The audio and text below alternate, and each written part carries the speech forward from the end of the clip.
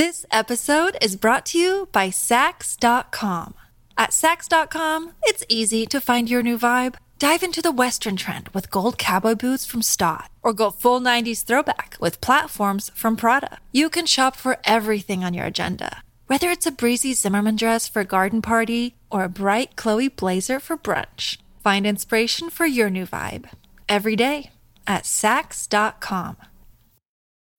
When you need mealtime inspiration, it's worth shopping Kroger, where you'll find over 30,000 mouth-watering choices that excite your inner foodie. And no matter what tasty choice you make, you'll enjoy our everyday low prices, plus extra ways to save, like digital coupons worth over $600 each week. You can also save up to $1 off per gallon at the pump with fuel points. More savings and more inspiring flavors make shopping Kroger worth it every time. Kroger, fresh for everyone. Fuel restrictions apply. Another day is here, and you're ready for it. What to wear? Check. Breakfast, lunch, and dinner? Check. Planning for what's next and how to save for it? That's where Bank of America can help. For your financial to-dos, Bank of America has experts ready to help get you closer to your goals. Get started at one of our local financial centers or 24/7 in our mobile banking app. Find a location near you at bankofamerica.com/talktous. What would you like the power to do? Mobile banking requires downloading the app and is only available for select devices. Message and data rates may apply. Bank of America N.A., member FDIC. Welcome to the New Books Network. Hello everyone, welcome to another episode of New Books Network. This is Morteza Hajizadeh, your host from Critical Theory Channel. Today I'm honored to have two distinguished guests with me, Dr. Elena Gertzman and Dr. Barbara Rosenwein. Elena Gertzman is a professor of art history at Case Western Reserve University. Professor Gertzman specializes in medieval art and issues of memory, perception, multisensory reception, and medieval concepts of emotion and affectivity. Barbara Rosenwein is an American historian who is a professor emerita of history at Loyola University, Chicago. She is an expert in medieval history and she has written a number of influential books. She's also an expert on the history of emotions. And today they're here to talk with us about a wonderful book they wrote called The Middle Ages in 50 Objects, published by Cambridge University Press. Elena and Barbara, welcome to New Books Network. Thank you very much. It's fun to be here. Thank you for having us. Before we start talking about the book, and before I start, I'd say to the listeners, I wish they could see the book. It's not an object to read, but it's something to see as well. It's a visual feast. There are 50 beautiful pictures or 50 objects with a beautiful picture, which you'll talk about some of them. But before talking about the book, can you tell us a little about yourself, how you became interested in the history of Middle Ages and also art history? Yeah. Well, I'll begin. I became interested in the Middle Ages as an undergraduate when I had a wonderful course with a wonderful teacher, Lester Little. And then I decided I wanted to be like him. So I went on and got my PhD and remained very, very enthusiastic and still remain very enthusiastic about the field, though I have now branched out into what is called the history of emotions, and I'm interested in integrating the Middle Ages into a broader framework of the whole history of emotions, insofar as I can do the kind of research that's necessary for it, which means I have to be able to read the languages, which limits me to some extent. A lot. But anyway, and I'll let Alina tell us about her own experience. Sure.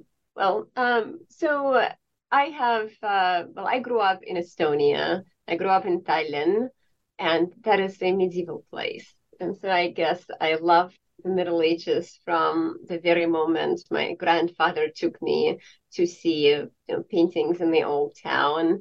I have worked broadly on Jewish and Christian arts of the long Middle Ages. I've published quite a bit on all manner of things, on manuscripts and on sculpture, on monumental painting and on prints. It's an extraordinary time period.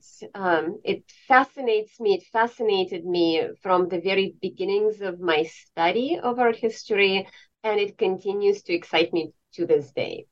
So my branching currently into medieval Jewish art also, well, as Barbara said, necessitates a whole new world of languages. So I am now learning classical Hebrew, and it might kill me, but I'm at it. Yeah, it's impossible to study the history of Middle Ages without knowing a couple of languages at least. At least. Many. Yeah, Many more. yeah. The more the better. So how did this book come about? What was the story of this book, and what was the purpose of publishing this beautiful book? Well, Alina and I have known each other for quite some time. At some point during that time, the British Museum published The History of the World in 100 Objects, which I thought was a great idea, but not terribly convincingly done. The pictures were small, they were in black and white, and the explanations were very, very long. So it was a very big book, a very thick book, but not a very beautiful book. And if you're talking about the objects in the British Museum, it seemed to me, you should talk about what they looked like and why they have remained, and why they're in the British Museum, for that matter. And because I knew Alina and I knew her brilliant studies of medieval art, and because we were good friends, I said, we should do something. And I'll let Alina take it from here. Well, so I have been Barbara's admirer long before she knew of my existence. And so when Barbara said, let's do something together, I leaped with joy and said, yes, absolutely, let's do it. We have known each other for a while by then. We met in Chicago when I taught there briefly. And then I moved to teach at Case Western. And I do want to make it clear that this is a program that is jointly administered with the Cleveland Museum of Art. So it's a joint graduate program. I came here because of really various factors, but mainly because of the medieval collections of the museum that are among the best of the best, astonishingly. So we teach with the collection. I teach among these objects. I bring my students to the galleries all the time. They become an integral part of what I do. And so this kind of collection, which is, really across the street from my university, it just simply seemed to call out for such a project. So it's a comprehensive collection. It has some gaps, but it is extraordinarily rich. And I have also, because I teach, as I said, in the galleries, I've seen firsthand the way that museum goers are drawn to the medieval galleries. And then I've also seen just how little they know about the objects on view there and how little they understand them despite the labels. So that really was the seed, the genesis of this project. And you want to, sorry to I just would like to add that both Alina and I are terribly interested in teaching, as what she just said made clear. And so there is a didactic, or better, a pedagogical purpose to this book, and that is to teach the Middle Ages, but pleasantly, kindly, beautifully, making things as clear as possible, making the attraction of the field as clear as possible, and yet leaving open room for more study, more reading, more knowledge about it. Hence, you don't only have these beautiful objects in this book, but you also have small maps that orient the reader to where you are talking about. How many of our readers would know where Khorasan was? or is. And the map shows it. Of course, you have to be a little bit sophisticated to be able to read a map, but we hope our readers are at that level. And I would also add, I think that, and I don't want to speak to Barbara, but we both yearned for the kind of true collaboration, right? The one that's only achievable across different disciplines, right? Different fields of inquiry. So I'm an art historian, Barbara is a historian. And this is the kind of collaboration that really allowed us, at least it allowed me, to break out from the confines of my own narrow scholarly expertise and really learn. And we learned from each other quite a bit, I think. Yes, I learned more from Barbara than she did from me. Yeah, absolutely.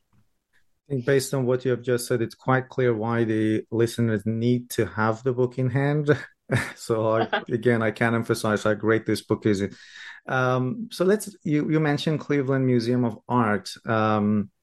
First of all, let's talk about the methodology in this. So you've chosen 50 objects, and it's not, as you mentioned, it's not only art history, but it's also the history of Middle Ages. So what was the organizing principle, the methodology there? And why did you choose 50 objects to sort of represent the history of Middle Ages, which is, roughly speaking, 1,000 years of history? It's a broad question, so the floor is open. Alina has already mentioned the Cleveland Institute of Art, which is a museum, which is so absolutely rich and marvelous. Secondly, we really wanted to show that the Middle Ages wasn't just Western Europe. That is a very old-fashioned idea and doesn't belong anywhere on the shelves today. Thirdly, 50 objects is not overwhelming. You can put this book on your cocktail table and leave it there, but you could also read it from cover to cover even, savoring certain objects more than others, perhaps, and get a sense of the evolution of the Middle Ages across time, but then also across space and topically. And I will say that because I know the collection so very well, I knew which topics we wanted to address. I knew which objects would be particularly felicitous for that kind of discussion. I knew what the collection had to offer, in other words. And so we came together around number 50, and we looked for a very long time, and we balanced out objects, on offer for a very long time until we came to what I think is a very good spectrum of themes and meanings. And because we're being interviewed by you, obviously you agree. Thank you. So let's talk about material culture and object-oriented history. Why is that the Middle Ages, the medieval history, is better illuminated by its material culture, which is the approach you've taken here? No, I don't think that we're saying the Middle Ages is better illuminated by it, though I could make an argument in that direction. But I do think that the Middle Ages is well illustrated by it, because material objects are sensible, available to the senses. You need not read to use and understand, at least in part, material objects, beautiful objects. You can just look, you can just feel, you can let your eyes caress, you can let your fingers caress. Everything in the Middle Ages is everything written even in the Middle Ages is material. It's on a manuscript. It's written by hand. It's on parchment. Parchment has a feel, actually. It has two feels because it has two different sizes. And there are different parchments for different animals. And I'm taking too long to talk. But there's very good reason to be thinking about material culture in the Middle Ages. And just one more point. The Middle Ages, unlike ourselves, identified more than 5 senses, because not all the senses in medieval philosophy, theology, and even popular thought, not all the senses were physical. There were spiritual senses as well. I don't know if I can add anything to this. The Middle Ages is a sensual era. When I teach students, even in the museum, in front of these objects, we always want to take them out of their cases. We always want to touch them. We want to hear them. We want to smell them. I'm very lucky that we do have a chance to do that. The curators allow us from time to time to do object studies. And you can tell just how much students learn from just those moments of looking and hearing and smelling and touching. Because the Middle Ages is an object-oriented, in many ways, era. Maybe not more than others. Maybe not just object-oriented, but there is that material pull that is extraordinarily strong. And I would like you, Elena, if you wouldn't mind, to talk a little bit about the wonderful fountain that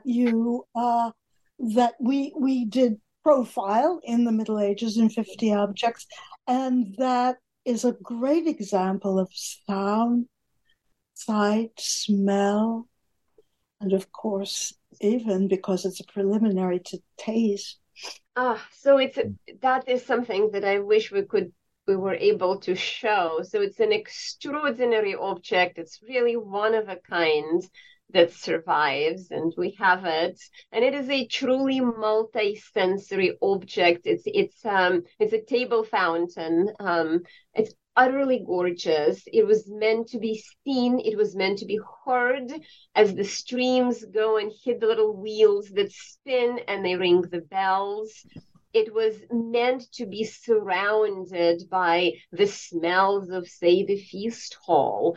It was meant to be touched. Everything about this object involves the senses. I will say that we're launching We're launching a HoloLens app that will allow us, I hope, to get a little bit closer to this kind of perception, this multi-sensory perception, where we can, pop on our lenses and animate the fountain in real time within its reconstructed environment and hear it and see it. And if all goes well in the next couple of years, maybe even touch it. Wow, that's amazing. And none of this idea would not have come along without me writing this book with Barbara.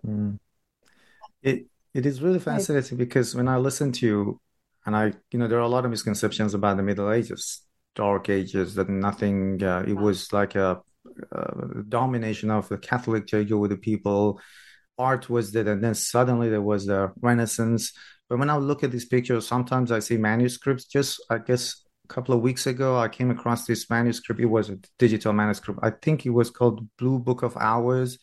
Sure. The manuscript it just blew my mind, where I was just looking at it for hours, going through the pages, zooming in, and of course all the objects that you have put in this book, which is only the tip of the iceberg. Let me go to the next part of this interview. Sure. So the book comes in 4 sections. There are 50 objects in 4 parts. The first part is the holy and the faithful. The second part, the sinful and the spectral. Third, daily life and its fictions. And fourth, death and its aftermath. So can you talk about the structure and why you decided to kind of classify these objects into these 4 parts? Well, as you said, the Middle Ages is often thought of in terms of doom and gloom. So we didn't want to have a section called Doom and Gloom. We wanted to have sections that did deal with difficult topics like death and its aftermath, which is less difficult for many in the Middle Ages. We also wanted to point out, make clear that there was a daily life in the Middle Ages, that while perhaps some of the people in the Middle Ages were depressed, as many are today, there were a lot of pleasures and a lot of joys and a lot of things to enjoy in the Middle Ages.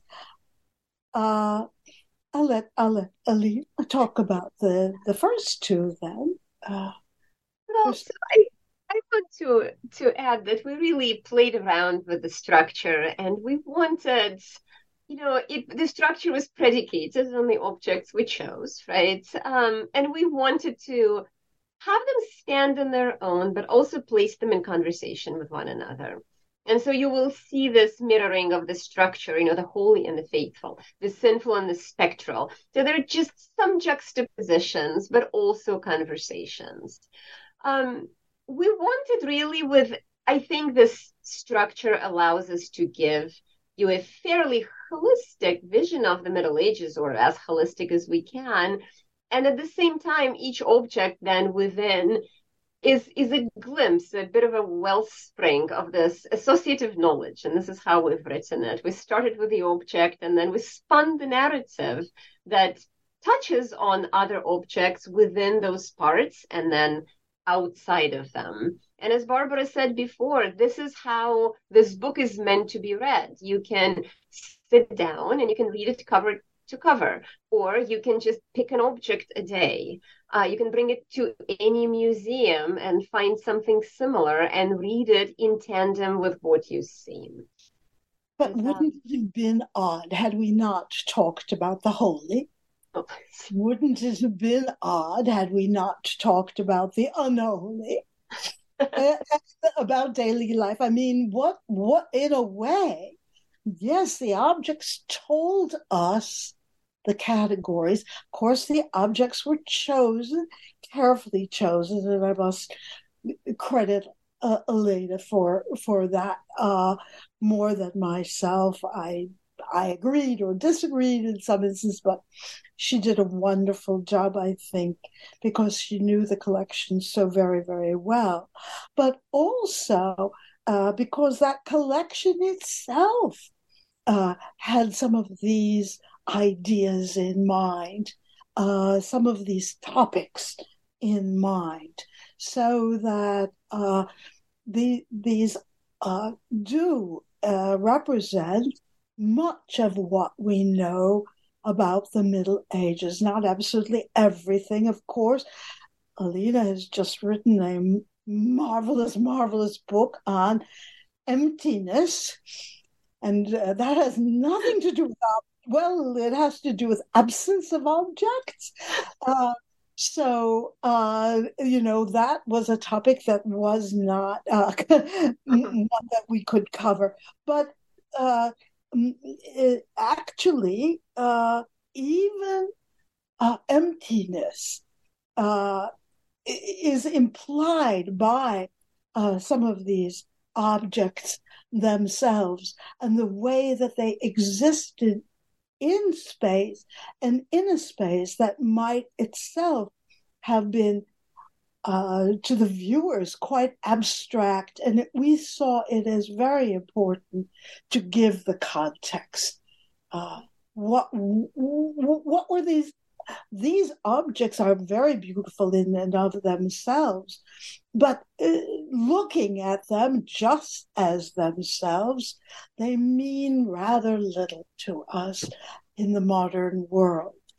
Just as I'm sure that in maybe just 100 years, students will take a look at a typewriter and not know what the context was in which that made some sense What? Letters on what?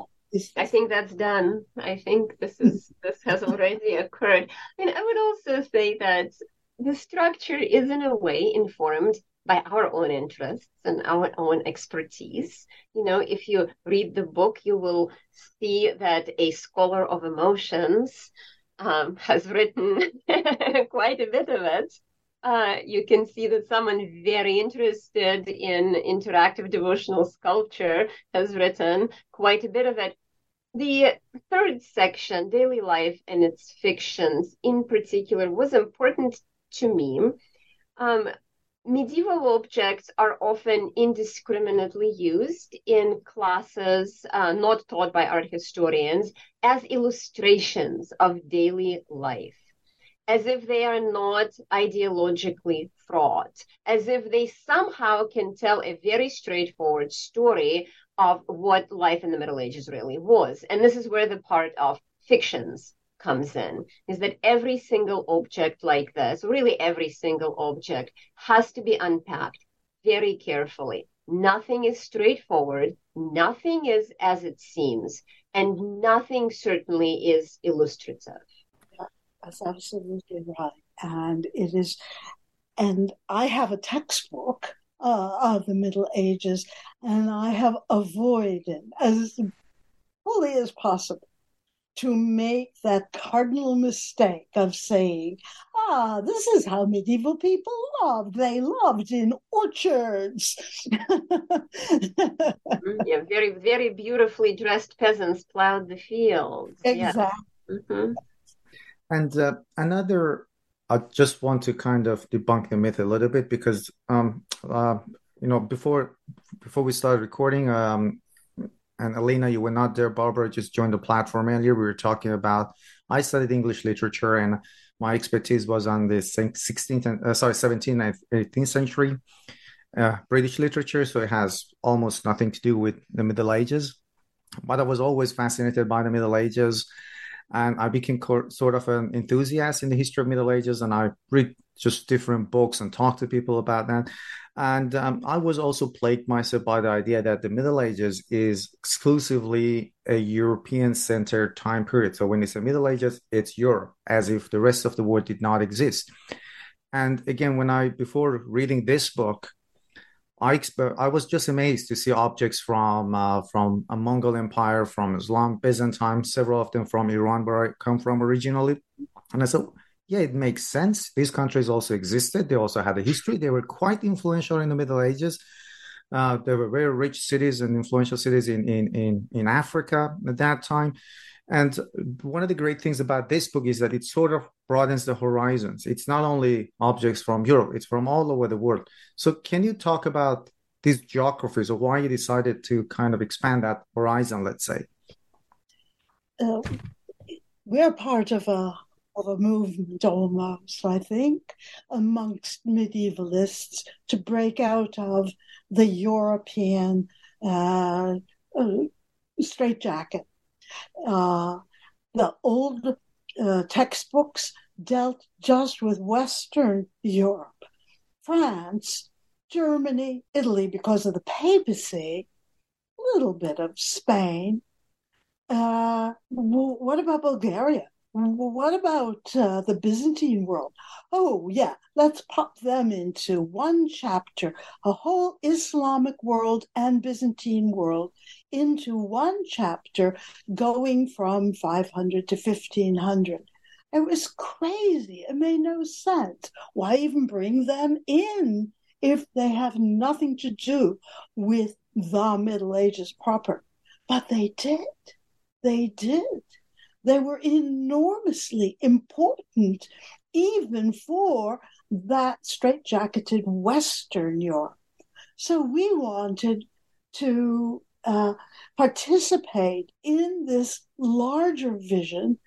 The larger vision still hasn't affected so many textbooks. I'm glad to say it has affected my own, but many, many textbooks are still Europe in the Middle Ages, the European Middle Ages, as though teachers can never teach the whole period. But as you can see, you can teach it in 50 objects. I mean, you you can do it in 25 words or less if you want to. So those are some of the reasons why, and I'm sure Alina has more to offer. No, I think this is exactly right. I think we were mindful of we were careful not to impose the framework of the Middle Ages to the rest of the world, because the idea in and of itself comes out of European and American way of conceiving history. So a lot of cultures, flourishing cultures all over the world in what we think of as the Middle Ages would certainly never refer to themselves as the Middle Ages. So we needed to be very careful and respectful of these other cultures. But we also wanted to reach out to those that were interconnected. I guess interconnected is a good way of putting it. So we wanted to give a glimpse of that interconnected world. Global is a fraught term, and I don't really want to use it here. But it allows you to really open the doors to the kind of, intercultural openness, and also in our case, transdisciplinary openness. So we ranged broadly in geographies, and we ranged broadly temporally to allow the reader to glimpse bits of that world. And these are shifting bits, right? All of these geographies were shifting. All of the, political affiliations that we talk about were shifting as well. So it was the world in flux, in 1,000 years in flux or more. And that's what we tried to do, to give a clear sense of that. Yes, and I think that the maps help with that, because you take a look at, the Byzantine Empire in one period, and then you take a look, whoa, it's not the same Byzantine Empire. And Bulgaria seems to have taken over much of what used to be part of the Byzantine Empire, and so on, so that you really do get a sense of this kaleidoscope of cultures that are shifting and yet are influencing each other and are not always at war. I will ask a couple of questions, and then we'll talk about some of the objects in the book. You both teach, and you love teaching. How do you envision this book to be used in classes? How can teachers use it as a textbook in class? I'll let Barbara start, I think. Well, I should say that I've retired, so I'm Professor Emerita. But I do love teaching, so there. I would bring it in as a not as a textbook, but as a supplementary book of medieval art and culture. And so it could be an assigned book. It's not all that expensive, alongside other books, readings, texts, and so on. I also think, though, that it belongs outside of the classroom. I don't think it's just 18, 19, and 20-year-olds want to learn about the Middle Ages.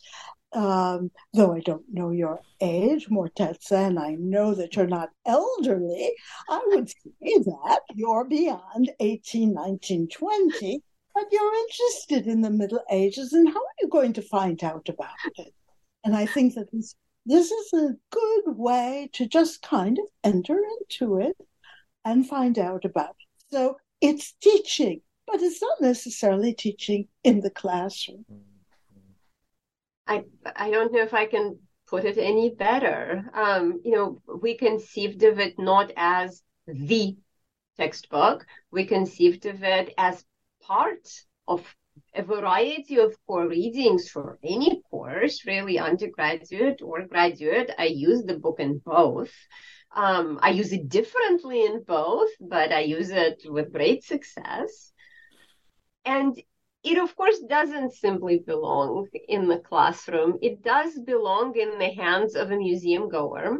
and not just the Cleveland Museum goer. It belongs in the hands of someone who goes to see the objects at the Met or at the Getty or at the British Museum.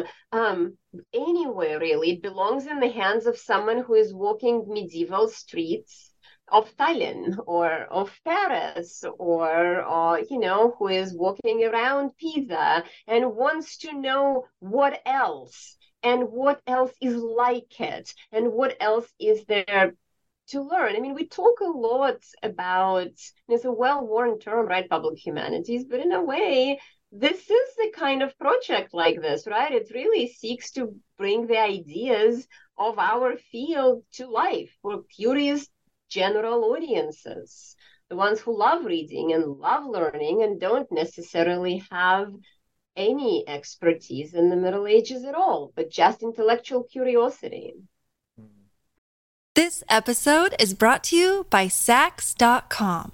At Saks.com, it's easy to find your new vibe. Dive into the Western trend with gold cowboy boots from Stott, or go full 90s throwback with platforms from Prada. You can shop for everything on your agenda, whether it's a breezy Zimmermann dress for a garden party or a bright Chloe blazer for brunch. Find inspiration for your new vibe every day at Saks.com. And again, to add to what you just said, it's a book you can have, on your coffee table. You can open it from the middle, look at one object, read it. You not only learn something about that object, the art history, but also the time period it was created and the area and the geography as well. So and as Barbara said, yeah, I'm not 18, but anybody can read it, right? Even if it's not difficult to read, it's actually quite inviting, the book. And I've had it in my living room, and when my friends come into my place, they just pick it up because the cover, I wish again the listeners could see it. So I do encourage you to just Google the book at least. The cover is again very inviting. You just pick it up, you browse through it, and before you know, you've been looking at the book for at least 30 minutes. You're just going through the pages. Even if you're not reading it, you're looking at the objects there. And if you are reading it for each object, you're only reading 3 pages, or not much more than that. Mm-hmm. So it's short and sweet, and yet you learn a lot. I think. Yeah. Hope so. So now let's talk about some of these objects. Before the interview, I remember I sent you an email. Because I'm from Iran, I was biased to choose some particular objects from there, but I'm going to put my bias aside. So I'll let you just talk about any of the objects that are of interest to you. I know it's a bit challenging because you need to describe the object, but maybe you can say the number of the object so that people can, later on more easily be able to find it. And all the objects are in the museum, in Cleveland's Museum of Art. So I'm hoping people can just log onto the website and see the objects if they wish. So what are your favorite objects here? Well, let's cater to your bias. How about for just a minute, we can talk about the incense burner. It's number 6 in the book. And it's an extraordinary object. I have never seen anything quite like it. And in fact, we were so worried about it not being like others. We contacted a colleague who is a specialist in medieval Islamic art to make sure that we were in fact right, that we were looking exactly at what we thought we were looking at. When I came to the museum, so it's this gorgeous incense burner. It's about 14 by 13 inches, maybe, and maybe 4.5 thick. And it's just this glorious, it's a copper alloy body of what used to be described as a lion when I first came to the museum, and now it's called a feline incense burner. Then we think it's a lynx, actually. It has these adorable tufts on its triangular ears, and just the body that is completely covered in arabesques. And, the tail is curved and incised, and you can remove the beast's neck and head. And this is how it's used. This is where you put the incense and hot coals, and then the smoke wafts through the piercings on its body. And we also we find an inscription on it, right, Barbara, in Kufic script from Quran, which is just an extraordinary thing to find on this figurative beast, and it comes from a surah I think called Congregation. And if it's the one that tells the devout to scatter in the land when the prayer is finished, to scatter in the land and see God's bounty. And so just as the smoke scatters through the air, the devout are to scatter through the land. And it's beautiful visually, it's beautiful textually, it's beautiful culturally, it's just this beautiful semiotically, it's just a beautiful object. I love it. Yes, and we might add that it also probably was used in a mosque, and that is also unusual to have an anthropomorphic, or actually a zoomorphic object in a mosque.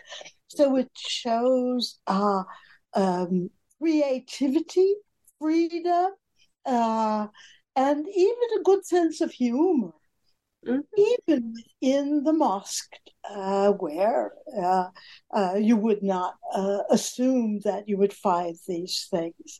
So I think it really is a very important object for you. Coming from, this isn't not exactly, I mean, Eastern Iran. I don't know if you come from Eastern Iran or Western Afghanistan. We're not exactly sure where it is from, but it shows such freedom and such combination of whimsy and seriousness that I think is sorely lacking in the way we think about medieval culture in general and religious culture in particular. Well, Barbara, what about your favorite object? Well, I was going to talk about a very plain-ish looking altar front, which is number 2. And this is an altar front either from Constantinople or Ravenna, which leads us immediately to wonder, what is Istanbul doing in Italy? And immediately, assuming that the reader understands this map, the reader sees that the Byzantine Empire actually included much of Italy when this altar front was made between, say, 540 to 600. What it is marble, a glorious marble with striations, very simple design, with a kind of mortuary motif, curtains drawn back, figures, crosses where figures might be under conch shells. It shows those shells. It is, as it were, a temple with columns, and the middle of those columns is a space. Empty space. Alina can talk about this. No, you talk about it, but it is an empty space. We managed an empty space. It is an empty space, and yet it is the focal point of this altar front, because behind, or at least underneath, that empty space, which is really a little window, were the relics, or was one relic, of a saint or saints, or perhaps a contact relic, and the faithful would be able to have contact with this holy object. And I should point out that although Christianity has but one God, it also has people so graced by God that they hold within their virtue the grace and powers of God. And so you can touch, not with your fingers, for goodness sake, but with, let's say, a piece of cloth. You can lower it down into this little window and touch something of the divine. And you can see that the altar celebrates that with its iconography, especially the palm trees in the corner, which are little bits of paradise. So, although it's a very simple piece, it is an extremely important piece to tell us about history, namely about the Byzantine Empire, about the Byzantine Empire's enormous reach into the West, about religion, about the locus of the holy. I could talk more about relics, but maybe I've said enough here. Well, should we say something about a non-devotional object, maybe? But before you say so, Yes. I'd just like to add that when you were talking about these two objects, I was just taking like a visual trip. Whole time I was just imagining, for example, people in a mosque praying and that incense burner. And then you, Barbara, when we were explaining, I was just thinking of an old church, people kneeling down before this altar piece and trying maybe to touch the religious relic. It's just fascinating how you see the history through this let's object-oriented history. We come to visualize it, we come to feel that, and I guess the audience, hoping they can see one of the pictures, it's just that sensory history as well, the history of emotions that I said. We just visualize and we come to feel that history. And I could listen to you for hours, so just talk about as many objects as you want.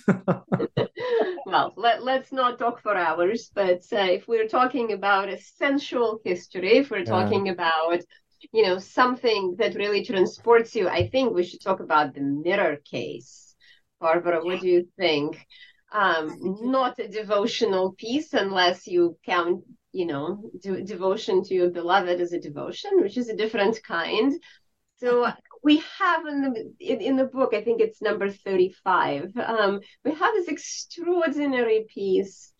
It's a ivory mirror case, and you actually see them in a bunch of medieval collections. So they were not very, very, very, very rare. And it's a part of the mirror case. The mirror itself is lost. It would have fit on the other side. So you imagine, since you can't see it, this round ivory, which is about 10 centimeters, 4 inches maybe across, and it shows a man and a woman playing chess in a tent. And what they're doing is really not playing chess, but they're doing something that cannot be represented in this ivory. And the chess is the game of pursuit, and it's the game of love, and they're engaging exactly in that game. And their gestures are sensual, and their movements are sensual. She just captured one of his pieces, as it were, and she's holding it, she's caressing it in her hand. And then he's holding one piece as well. And she's telling him exactly where to put it on the board. So that this is not really, we're not really seeing the game of chess per se in this gorgeous tent with this magnificent couple. And the ivory pieces, so this is a mirror, you would hold it in your hand. And it's ivory, and ivory is smooth, and it responds to your touch. It warms in your hand. So it is likened in the Middle Ages to skin, to the body. So you're holding the body of your beloved, as it were, and you're looking at this, interaction of the game, quote unquote, chess. And we also think about this double sensual approach in that chess pieces in the Middle Ages would have been carved, many of them, from ivory. And so we have an image of an ivory piece that is carved out of ivory itself, that you yourself are holding in your hand. So there is this notion of play and of whimsy and of delight that's both intellectual and sensual. And that's the Middle Ages as well. Yeah, I guess especially the facial expressions that they're quite revealing, right? They're engaged in this game of love, let's say. Well, I would actually push back against that and say we have to be very careful with facial expressions on these objects, that they often don't really mean what we think they mean, but the gestures are very telling. The bodily gestures, the way that he holds up the tent pole, the way that she holds the chess piece. They're revealing, and now... I'm sorry? And she's showing where to put the... And she shows exactly where to put it, yes. So in order to really see it, I suppose you have to get the book. Yes, definitely. Is there another object, Barbara, that you'd like to talk about?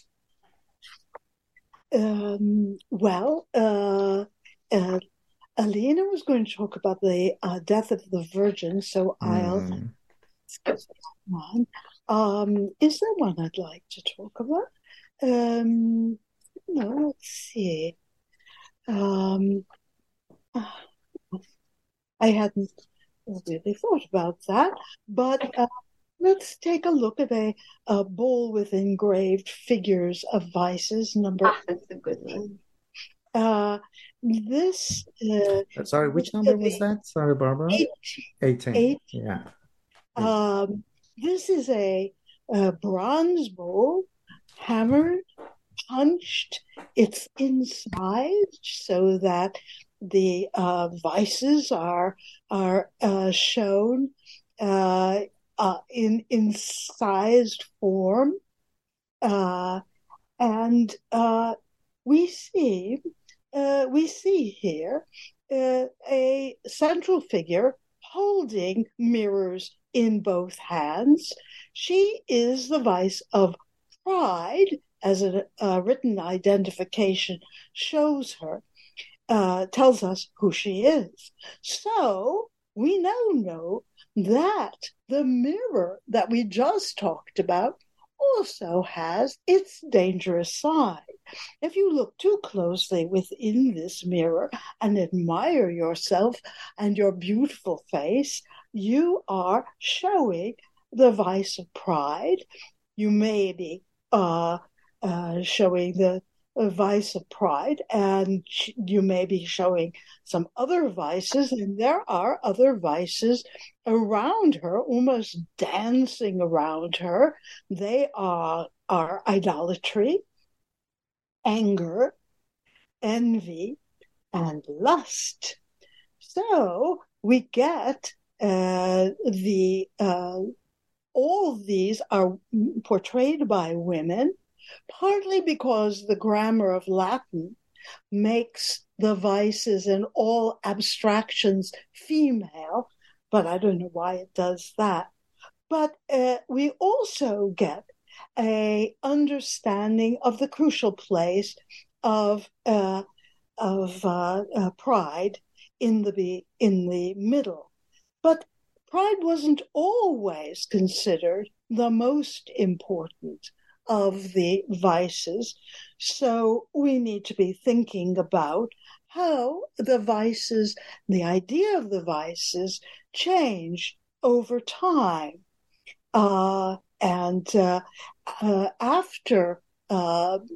this time, that is, this bronze bowl is late 12th century, second half of the 12th century. By the 13th century, the chief vice was avarice. And we can understand the transformation because this bowl with the engraved figures of vices was made in Germany. So we're still thinking about the West. In the West, after 1200, actually before that in some areas, but certainly in the Rhinelands in Germany, you get the development of a commercial society that sits very poorly with traditional ideas about what was and was not virtuous human behavior. And therefore, I think if you were looking at a plate carved, engraved in, let's say, the 14th century, Boccaccio's time, you would see avarice in the middle. So this gives us a chance to think about vices, it gives us a chance to think about the meaning of commerce in the West, actually in Iran and Khorasan at the same time. You have a very commercial society that is much more at ease with commerce, and a lot of the luxuries that came into the West came in indirectly via the Islamic world, but indirectly, not no direct trade, and also I had another idea about this. I don't know what this particular plate was used for. It may have been used for religious purposes, but it may also be used within as storytelling devices. It may have been used to put up on your the medieval equivalent of a mantelpiece, to teach. So the uses of a plate are not always just to eat something from. Mm-hmm. Well, so I don't know how much time we have, if you want to hear one more or not. Sure. Oh, yeah. yes. But what I actually want to do is I want to tell you about one of them, and then I want to ask Barbara to talk about another one. And I did not prepare this, so if it takes you by surprise, Barbara, I'm sorry. But I do want to talk about the Death of the Virgin painting, because we haven't talked about paintings at all. And it's a good example of how we also, worked out the little mysteries that creep into these objects that haven't been solved. But Barbara, after I'm done, I'd really love for you to talk about Object 48, because it will allow us to address the. It's a cutting from the choral book with Isaac and Esau. I think it will allow us to talk a bit about Judaism and its relationship with Christianity, something that we couldn't do through Jewish objects because we didn't have any at the museum. So the one that I really wanted to work through, and I wanted it in this book, and I'm still working through it, it's Object 45. So it's this absolutely gorgeous painting, maybe or very early 15th century, painted in what is now modern day Austria by master of Heiligenkreuz, and it's the Death of the Virgin. There's a sister painting hanging in the National Gallery in D.C., in Washington, D.C., with the Death of St. Clair. So it comes from that Clarissan context, and the painting is stunning. So it shows the Virgin Mary, who is not quite dying, she's dead. She's lying on the bed. She's surrounded by the apostles. They all appeared they rushed to her bedside from every corner of the world. St. Peter stands above her in his white robes, and he's reading the last rites. Up above, the gilded background parts, and we have this small painting of Christ holding the diminutive figure, and that's Mary's soul. He is holding it lovingly like a child in his hands. And then in front of the bed, there is an empty pillow. and it's flanked by two other apostles. And this painting, it attracts a lot of people, in part because the painter loved very long digits. The fingers and the toes are astonishingly, disconcertingly long. And so people gather around just to look at them. One of the apostles is wearing eyeglasses. And that's one of the earlier representations. So that's interesting for that. I always love this painting for two things. One, for the pillow that sits in front of the bed. And it's as if that, again, empty space, empty space that's left for the beholder, that's left for the viewer to kneel on, to join, to close that circle of the apostles. As you stand in front of the painting, you can tell that you're included in this circle. And then another figure that always fascinated me, and that I think will lead very nicely into the object that Barbara will talk about, is the figure closest to the Virgin, the only one that lacks a halo, and that betrays the characteristics that were ascribed in a lot of medieval anti-Semitic paintings to the Jews. The large nose, the curly hair, the darker skin. And this figure stands face to face with Mary and seems to be reaching towards her. And one would imagine that this is Judas. This is how Judas was usually being portrayed. But Judas by then is dead. Judas does not fit temporally into this narrative. So I wanted to show this painting and have the readers of the book go at it and think about who this figure might represent. He also has very odd-looking letters written, what looks like faux Hebrew, on the sleeve of his garment. So that was that's one of the mysteries that I wanted the readers to ponder. Wow, that's fascinating. I think so. Yeah. Well, 48 follows from that, in that it takes up a Jewish theme.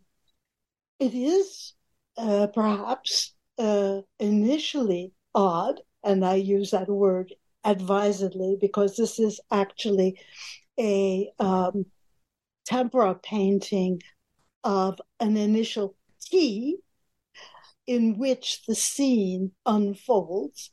It is a scene, an initial scene from a choral book that shows a Jewish theme, Isaac and Esau.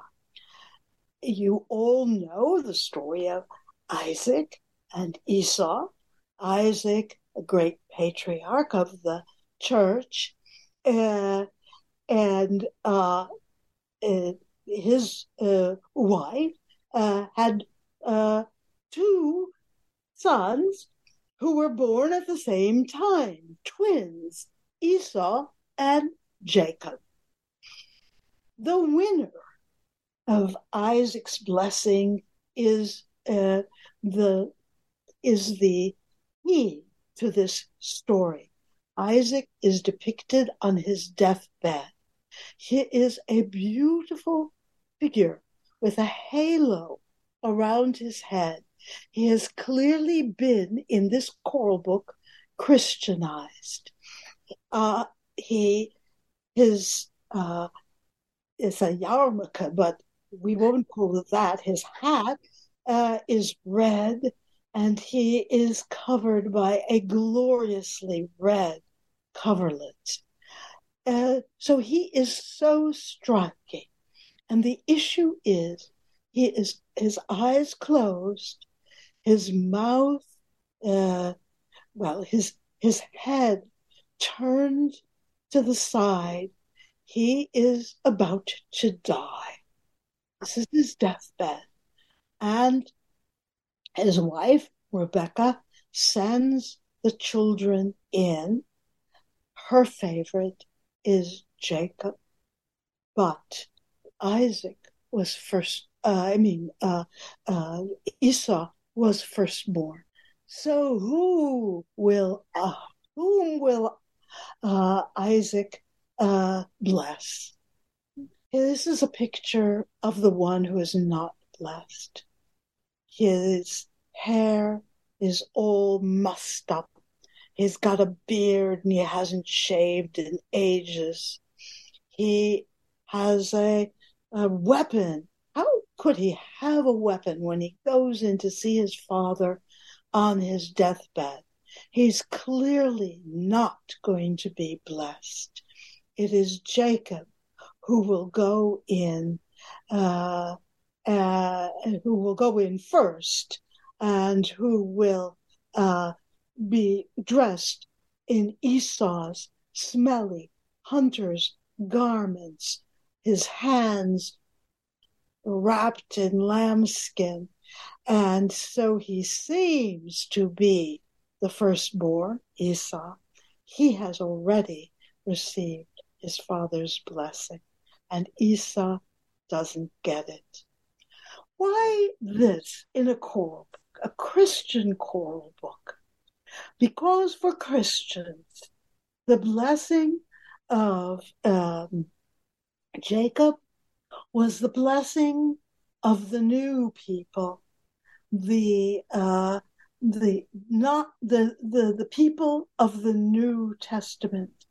While Esau came first, he was not the blessed. However, for Jews, that was quite the contrary. Jacob was blessed because he represented the Israel and because he represented the chosen people. So the two cultures, so diverse in their beliefs, actually not that diverse in their beliefs, but they thought so, really